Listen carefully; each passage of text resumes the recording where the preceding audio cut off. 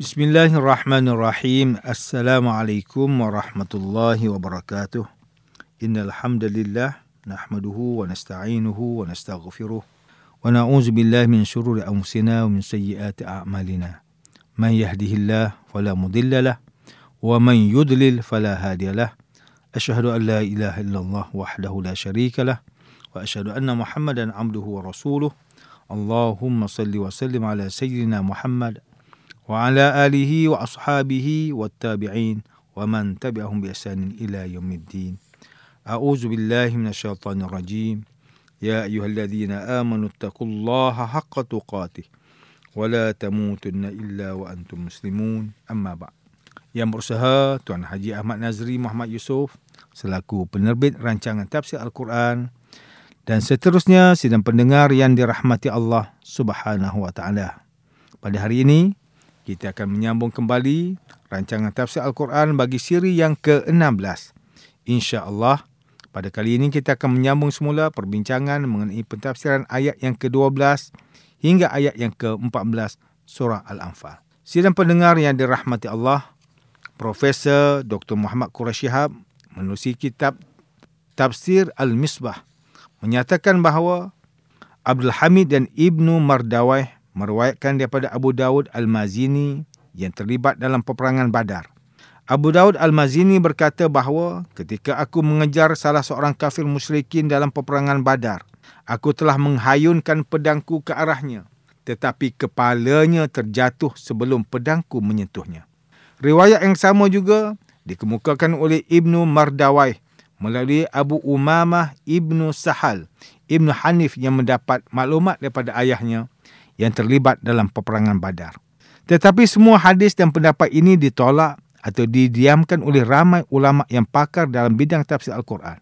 Muhammad Rashid Ridha merupakan salah seorang ulama yang menolak hadis-hadis tersebut dan menolak pendapat yang menyokong keterlibatan malaikat dalam peperangan, apatah lagi membunuh orang kafir musyrikin.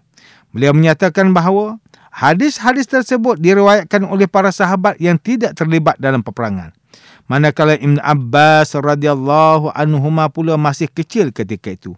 Adapun pandangan yang menyatakan bahawa para malaikat terlibat secara langsung dalam peperangan adalah suatu pandangan yang menterbalikkan kenyataan, dan ia bertentangan dengan ayat Al-Quran yang menegaskan bahawa kehadiran para malaikat ialah sebagai berita gembira supaya hati orang beriman menjadi tenang.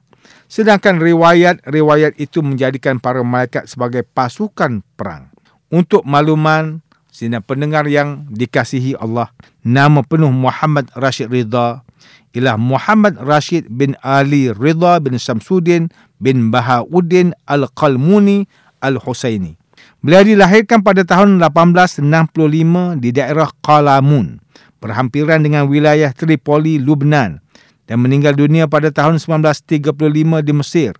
Beliau merupakan seorang tokoh tajdid dan islah serta penulis prolifik dalam dunia Islam pada abad yang ke-20. Beliau juga ialah pengarang bagi majalah Al-Manar yang banyak memuatkan pentafsiran Al-Quran. Kembali semula kepada pentafsiran ayat yang ke-12 hingga 14 surah Al-Anfal.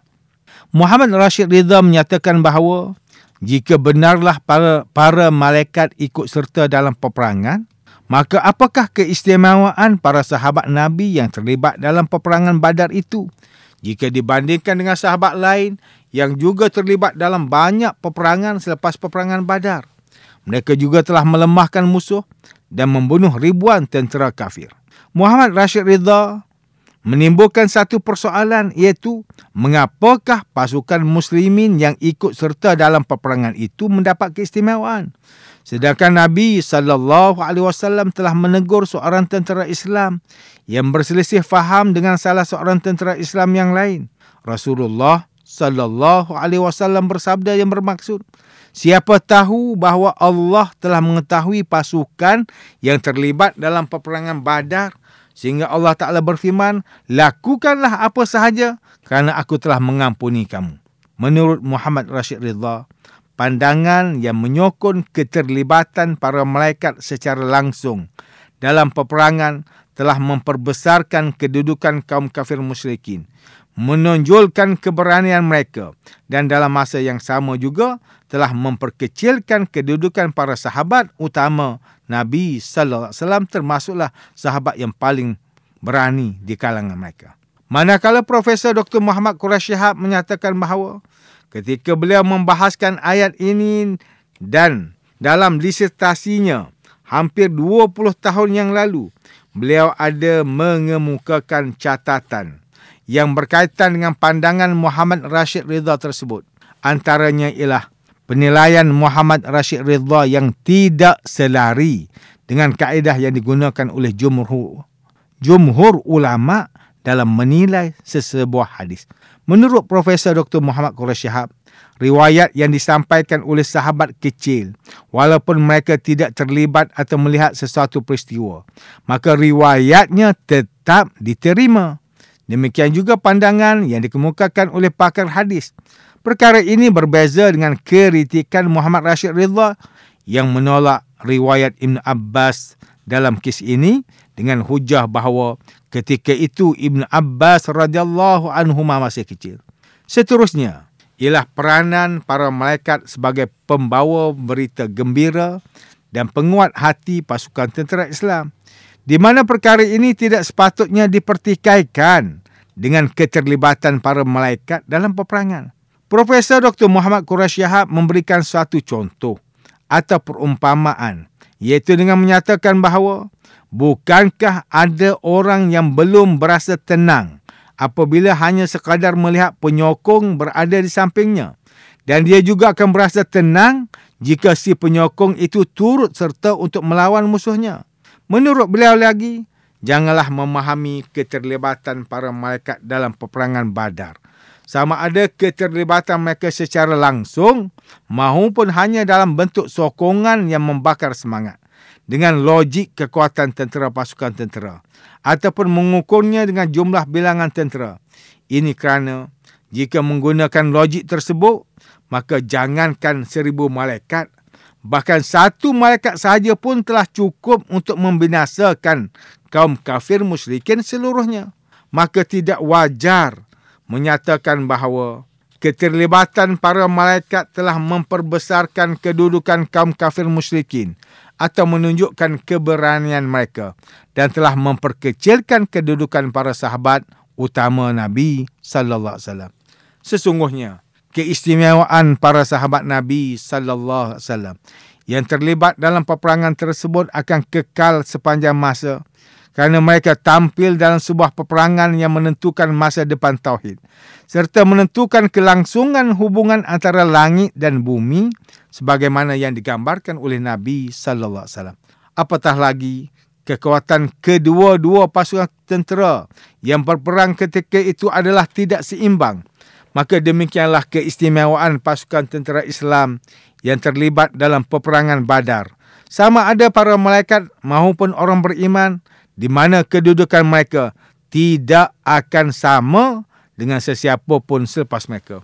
Walaupun terlibat dalam banyak peperangan dan membunuh ramai musuh, sesungguhnya keterlibatan pasukan tentera Islam termasuklah para malaikat dalam peperangan Badar itu merupakan suatu anugerah penghormatan daripada Allah Subhanahu Wa Taala kepada mereka.